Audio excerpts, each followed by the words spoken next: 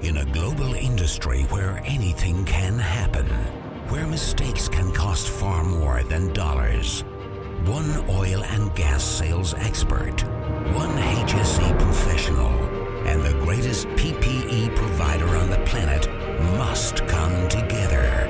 Two men, one brand, one mission. Red Wings Oil and Gas HSE Podcast with Mark LaCour and Patrick Pister starts now. Hey, it's Mark LaCour, and this show is for everybody who has an interest in HSE in the oil and gas industry. Brought to you by Red Wing, the leaders in PPE, ensuring your people go home safe every day. And this is episode 15. Joining me today is my spellbinding co-host, Patrick Pister. How you doing today, Patrick? Yeah, very well, Mark. How are you? Awesome. And we have some guests. We have Justin, is it Hoffman? That's right. Yeah, and Nick Mayer? Yes. Yeah, and y'all are with ATEC. That's correct, yes. Yeah, the funny story is, Justin, how do we meet, you and I? I got roped into a luncheon to give a 5-10 minute introduction about overview of the company. And off the back of that, you pull me to one side, and we're sitting here. Yeah, so I'm at this luncheon, and this guy gets up and starts talking about safety. And it's like, oh my God, I have an HSE podcast. We got to get them on the podcast. And if Mark wants to talk to you, he will talk to you. So, Justin, who is ATEC? What do y'all do? I think the driving factor for everything that ATEC does is safety. Ultimately, the safety for the guys who are operating and maintaining equipment in potential explosive environments. And so, a little background, you don't sound like you're from Texas. Not originally, no. A little further east than Louisiana as well. No, I started my career back in Aberdeen. That's where I was born and raised. But oil and gas-wise, I've split time between Scotland, Norway, outside of London, and Singapore for a number of years before I came to the US around about, when would that be? 2003. And been with the ATEC crew for probably the last 10 years or so in some capacity. Always oil and gas related, and more into the EX side. Yeah, Aberdeen is, the first time I went to Aberdeen, it looked fake. The grass is so green, and you have the sheep, and and it's just beautiful. If any of our listeners have never been, you have to go at least once. Now, the problem with poor Aberdeen is it's oil and gas. Its economy is totally oil and gas centric. Absolutely. Very much so, yeah. Yeah, so they're suffering a little bit over there. So anybody listening over at Aberdeen, keep everything moving. I'm telling you, the price of crude's creeping back up. Things will get better. So, Nick, where are you from? Aberdeen. Yes, I didn't think you sounded like you're from Texas either. So what's your story? I came over here 21 years ago. Been involved with the safety industry for many, many years. And I moved over 21 years ago and been with this group all that time. So we've been changing the industry as we've been moving forward, trying to get our message out there. Yeah, and you're actually involved in a lot of y'all's training. Let's talk a little bit about that. Yeah, our training school opened in 2008. It's called the ATEC Training Academy, and it's been facilitated here in Houston since then. We moved 2 months ago. We moved up to the Eaton Experience Center up on the Beltway here. The predominant reason for that, it's a 55,000 square foot training experience center. And so the experience that the candidates get is just state of the art. It's probably one of the best training schools in the world. And what kind of training do y'all specialize in? We specialize in competency assessments for electrical technicians, mechanical technicians, engineers. Everything we do is for the HAZLOC environment. So we test people's competency levels.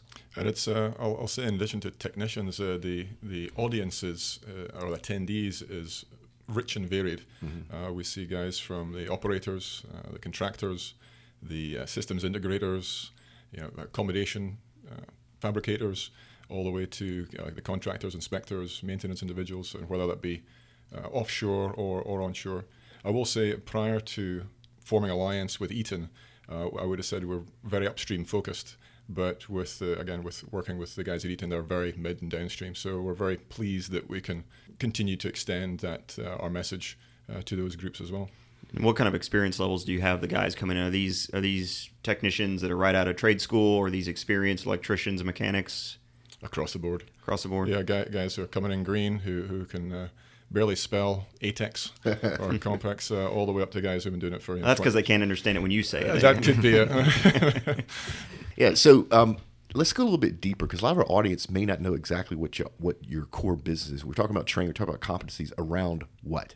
Around electrical equipment and potentially explosive environments. So y'all do hazardous area type of work, intrinsically safe? Dealing with all that kind of equipment, it starts with the design, through engineering, selection of equipment, the installation, the maintenance, and then through inspection and the life of whatever asset it may be. So we've, whether it be the courses we provide or the services to help select the right equipment, or provide the right inspectors to visit these assets, and indeed getting in nowadays, we're even getting into the NDT verification services. So let me stop you right there in case somebody doesn't know what NDT means. Non-destructive testing. Okay. So that we can get into corrosion analysis, inspection of rigs, rope access, drops, all manner. So it's all-encompassing. Yeah. And so if you think about that type of environment, if you do something wrong, if you have a spark someplace where you're not having a spark, it's a catastrophe. Without question. Yeah. And so it's the thing that I've seen a lot of times is companies will have a spec that they will follow to make sure everything's certified and their people are safe. But then somebody that doesn't understand what's going on will come in and say maybe run a different circuit, right? And so they overload that intrinsically safe box without understanding it. Without question. I mean, I've been on sites and seen those boxes wide open. You know, a big explosion-proof box or a NEMA 7 box, wide open with a layer of dust inside in these potential explosive environments. So it's the need for this competency and understanding is needed. Yeah. And so Nick, it's that type of training that y'all provide. It applies to the guys in the field that are doing the work, but doesn't it apply to everybody in some form or fashion in that company? It's touching these components that are going to go offshore on a petrochemical plant or whatever? Absolutely. We have what we call a route to competency program. It starts off with fundamentals. We teach fundamentals or foundation training to purchasing all the way through, just the whole cycle of people all the way through. People that are buying product are required also by certain standards. They should know what they're purchasing and why they're purchasing it and the reason they're purchasing it. That's a good point, because supply chain may not know exactly what the end usage, but they were told they need to get it, so they go and get it. That's what happens. They go, well, I don't know what I'm needing. It's got to meet this. They're supposed to understand what they're purchasing. So we have what we call a route to competency program, where we start at fundamentals, then we do foundation, and then we move through the process to do the hands-on experience training, all the way through to electrical engineers doing application design courses also. And what kind of training standard do y'all shoot for? We talked about this CompX. Can you talk a little bit about what that is, where it came from, and why that's a standard that's in the industry? Sure. When Piper Alpha exploded in the North Sea, the health and safety executive recruited a guy called Lord Cullen, who did a 2-year report on the Piper Alpha disaster. 167 people lost their lives. I think at that point, certainly from my point of view, that's when everything started to truly change in the industry, and safety truly became not just a word, it became very, very important. And after the report came out, there was over 130 recommendations for better and safe practice. From there, the new scheme was born called CompX. Comp meaning competency. And what basically it was to test people's competency levels that are already working within a hazardous area environment. Because it's okay to work in a hazardous area environment, but how do you know what competency levels they have? They're supposed to know what they're doing. So this new scheme is an international scheme, trained over 70,000 people so far. It is not a mandatory requirement, but it's certainly industry best practice. So most of the operators, drilling companies follow it. What's additionally exciting for us is that CompX has traditionally been down the IEC route, to the international standards. Let me back you up, in case people don't know who IEC is. The International Electromechanical Committee. Perfect. And so the CompX scheme has been geared towards more of the international standards. We saw the need, and along with Eaton, we've put together the NEC, or the North American Electrical Codes, the 500 and the 505 CompX scheme. So we wrote the course, we got it certified by the accredited body back in the UK, and that's going to be a huge game changer for us here, and I think for the industry here. Yeah, and you brought up a good point. There's different standards in different parts of the world. So if you're building a skid package and it's going in the Gulf of Mexico, those standards, aren't they different than what's going to Norway or to Singapore or to Brazil? Without question. And then you've got individual countries' nuances to that as well. You go into Russia, you've got what used to be called GOST standards. You go into Europe, then there's the ATEX standards. And obviously in Brazil, you mentioned in Metro. So there's and Australia is another one although they have adhered to the IECEX scheme, they have their own Australian and New Zealand standards that they adhere to. So it makes, and that can cause a lot of trouble for companies who may understand a protection method.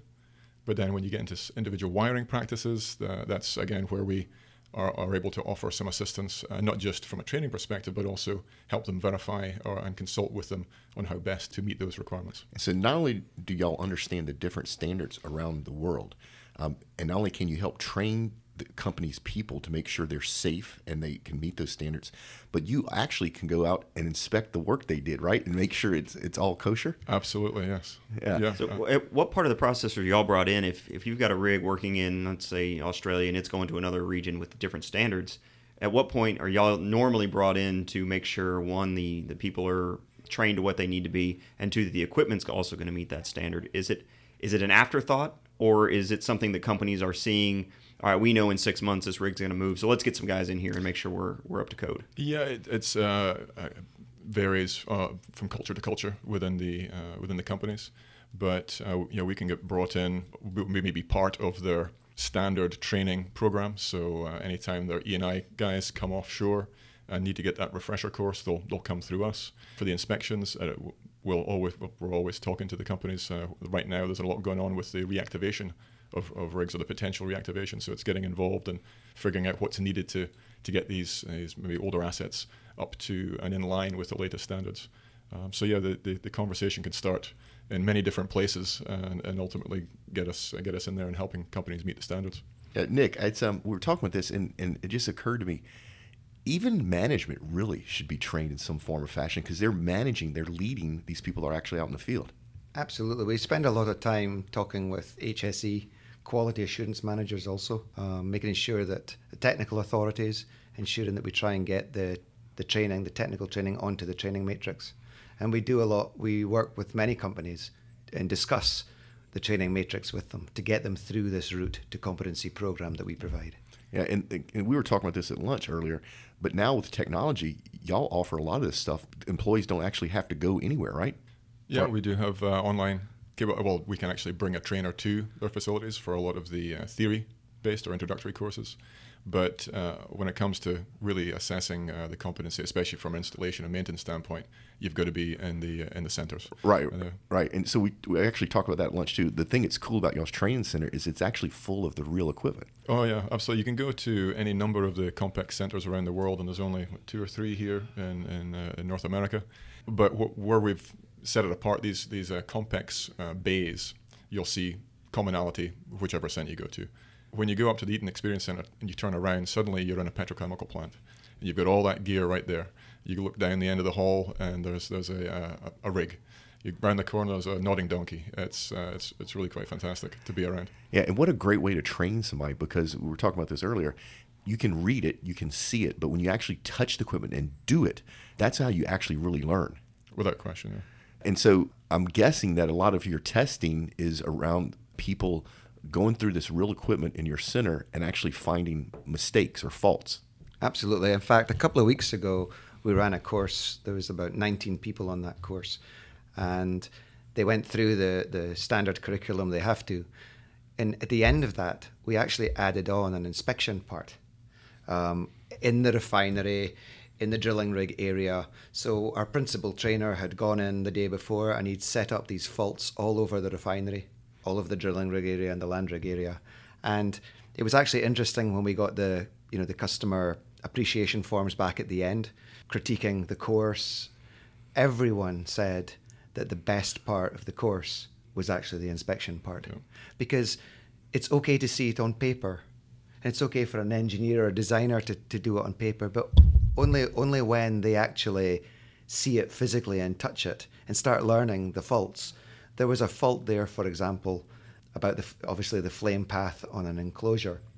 And if they paint round the flame path, then obviously there's no flame path, and that was one of the faults. And it was quite interesting to watch the people see it, realize it, the people that hadn't seen that. And then when we went through all the faults and discussed it, it was interesting in watching everyone's reaction. So the inspection part up at the Eaton Experience Centre is a really great part of the course curriculum. There was actually another company were putting together a training program for up to 60 of their guys in West Africa, and we're going to over the course of the 2 weeks, we're investigating, taking 10, 12 guys at a time, 2-day course, and then at the end of it, they want us to walk around part of their asset and point out all the, hopefully not all the problems, but right. Identify the equipment that they've just been learning all about. So it's again, it's adding that practical element.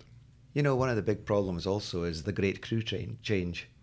And Right. that's a big problem with the... We try heavily to be involved in the community to get the youth involved, and through there we're working right now with community college to put hazardous area training through there. So once their guys come through the electrical side of it, we are going to offer the HAZLOC, hazardous area training. As that goes through, that'll be the first time in the United States that a community college has actually put people through a hazardous area type training. And for us, that's part of our commitment to the community, to try and get the youth involved. We also have another program called BEST, which we call Basic Essential Skills Training. That's how to read electrical drawings, how to read mechanical drawings, basic electrical skills. And again, that's a program that we've started to introduce over the last 6 months or so, that we'll be running up at Eaton also. But again, that's to try and take this youth and get them involved, because the older generation are either retired or they've been laid off in this industry. So one of our big commitments from our company is to try and get the youth and get them involved and get them through the process. And that's one way of us doing it. And certainly from my experience, speaking to some of the younger engineers at the engineering firms around town and operators and such, is the enthusiasm that they have. You know, no longer are they just is there a mentality of, well, that's the way it's always been. They're really keen and interested in learning new things and taking a look at new products or applications or design methods. So it's renewed our vigor to continue to push safety. And it's also funny, earlier today when you were talking about, social media, apps, again, that's a huge problem moving forward, because the youth of today, if it's not on your iPhone or your tablet, the problem is that they're not touching the product, and that's part of the problem, isn't it? Yeah, they don't have the practical experience, and that's again ties back in with the methodology behind the COMPEX courses. Well, that's great at HCC. I mean, most universities, it's all theory based. You get very little practical application. Absolutely. But when you're sent to the job site, now you're hands-on for the first time. But getting in there as they're learning theory to show them the practical use of that theory is that'll put them light years ahead. Yes. Yeah, and the other thing is you're having this big drain of knowledge. So we talked about the senior guys taking packages or being laid off. They're not coming back, right? And so that guy that's been doing it for 15, 20, 25, 30, 35 years has a lot of stuff he may not even be consciously aware of that keeps him and his crew safe, right? Yeah. The new guy coming on board doesn't have that experience. And so they need to be trained properly, because they're not going to have the senior guy overlooking them. Exactly. It's been interesting to watch this downturn in the recycling of what's going on. The price of crude is starting to creep back up. The business is fundamentally changing. But safety is still the prime metric in this industry. And what's interesting, and I've said this before on the show, but we did some work for one of our past clients, and I know for a fact that everybody in the oil and gas industry sincerely, in their hearts, wants their people to go home safe every day, right? And y'all are in the middle of making sure that happens. That's a great place for y'all to be. Yeah, we, every now and again you need to kind of, shock those around you when you start talking about EX and the need for EX safety and bringing in third-party inspectors as opposed to monitoring your own workload. The statistic we always like to throw out there is that the typical fail rate of electrical equipment in hazardous areas on new builds, say FPSO coming out of a yard, is 40%. That's crazy. Wow. 40. Now it could be something small, could be a missing tag, could be the glands not being off right, but that's still a staggering amount. So whether it be selecting equipment, helping people understand how to design a system, engineer it, install, inspect, maintain, it's all what we're trying to do is mitigate the potential points at which failure will occur and result in that spark or that heat rise that ignites the dust or the gas or the filaments and flyings around them. And I think with safety, a lot of people will immediately start to think of personal safety. I need to do what I need to do to keep myself or you safe so you don't fall or trip or break an ankle or crush yourself. But when you're talking about drillers and electricians, add gas to an electrical spark. Now you've endangered an entire rig, an FPSO, a remote work site. Your safety, your competency with this type of equipment, you're responsible for the lives of everybody on that location, not just your own. Quite potentially, yes. Now, you maybe talk about some land rig out in the middle of nowhere. There'll be a finite number of individuals around, but I mean, as far as I'm concerned, any life is a precious one out there. And kind of what I wanted to add when you mentioned Piper Alpha and its impact in industry. We're both from Aberdeen, in Scotland. The Piper Alpha Memorial Gardens are like 2 miles from my parents' home. I remember where I was when I heard about that and the silence around the room. So it's very personal for anyone from the region. It's pretty heavy. I don't know how you think to follow up on that. It was a major disaster, and you being in the oil field, that's one of the first things I heard about in my training. In university, I didn't hear anything about it, but as soon as I got in the oil field, you watch the training video at least once a year because the industry does take it very seriously, and incidents like that, they never go away. They never become funny or less important. It's always a very serious topic. So let's change the mood a little bit. Sorry about that. No, it's okay. No, because that's real. It's I tear up every time I think of what happened out there. But let's change the mood. So when you're looking at doing this type of work in oil and gas, you have to be global, right? Because the industry is global. Yeah. So y'all have a global footprint. Without question, yeah. We've our two main hubs are here and in Singapore for facilitating a lot of activity, but you could probably talk more about some of the other training facilities. Yeah, we have training facilities Houston, Singapore, Dubai, Myanmar, and Mumbai. And we have a pilot program in Australia right now. Yeah, so any company globally that needs your help, you have a location that can serve them. Yes. Absolutely. Yeah, it's we often talk about travel in this industry, and we were just recorded a podcast the other day where we were talking about travel safety. When you're thinking about traveling, what you do also applies to the way people travel, right? So we're talking oil and gas, but there's also the need for this type of protection in, shipyards or in grain facilities or any place there's a hazardous explosive environment. Yes, yeah, absolutely right. We see it at the greenfield stage, and I would say through the brownfield, and once the asset is on its decommissioning phase, yeah. It's going to be interesting to see what happens in the future. We have all these cold stack rigs out there that have to be brought back online, which is going to be right in y'all's sweet spot. Do you see that as being a bigger potential for threats because these rigs were cold stacked, which normally they're not cold stacked, they're warm stacked? I think a lot of those that are cold stacked probably won't be reactivated. I think there's plenty of assets out there that should be, as I heard, I referenced a term last night, should be turned into razor blades.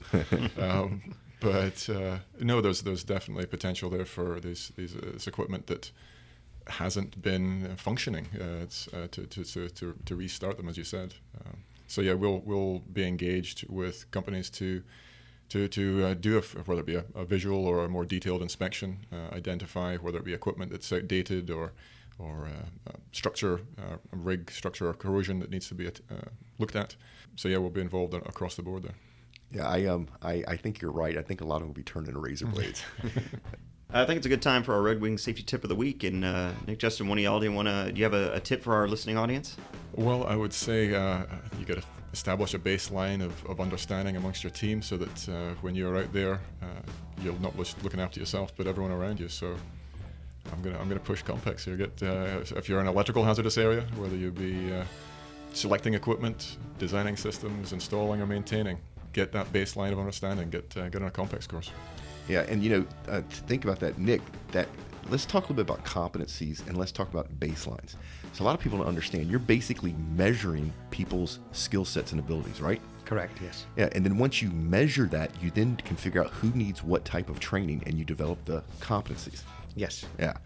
So anybody that's listening out there, this is a very scientific way to measure, prepare, and train your people so they are up to speed equally, which makes things safer for everybody. Absolutely. Yeah. So we're getting kind of close to starting to wind down the show. Don't forget our bag winner this week. You got to let us know who won that one.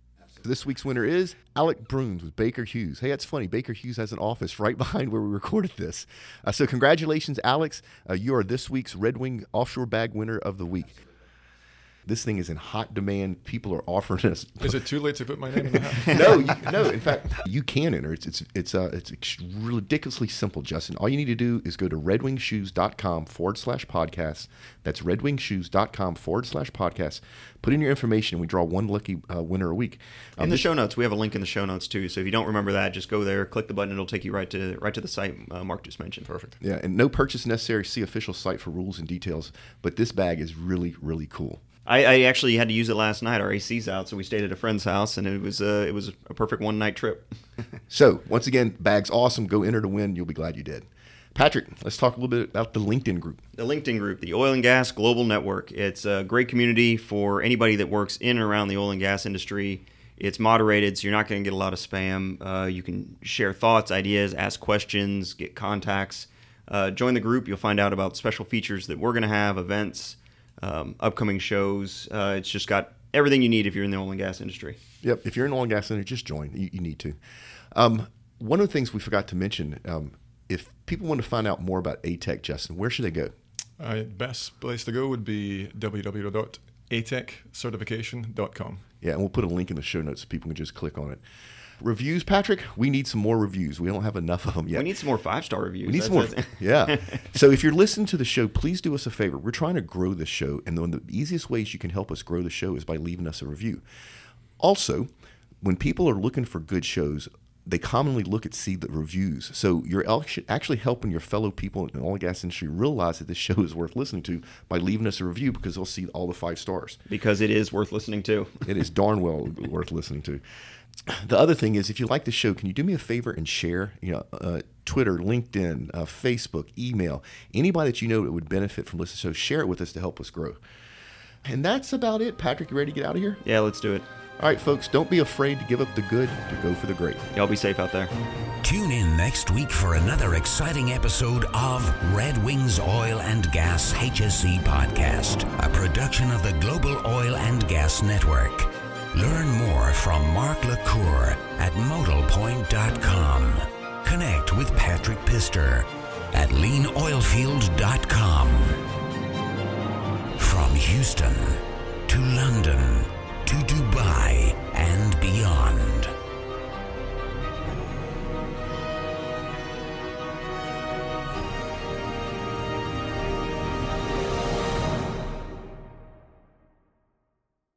I was down in Mexico, down in a place called Coatzacoalcos, which was at the time popular for 2 things. One, it had the most polluted river in the world, and 2, Salma Hayek is from there. Anyway, so I was on a Pemex facility, and I had completely inappropriately dressed. I had dress pants, shirt, and then of course I had the requisite PPE on top of that, boiler suit, all the rest.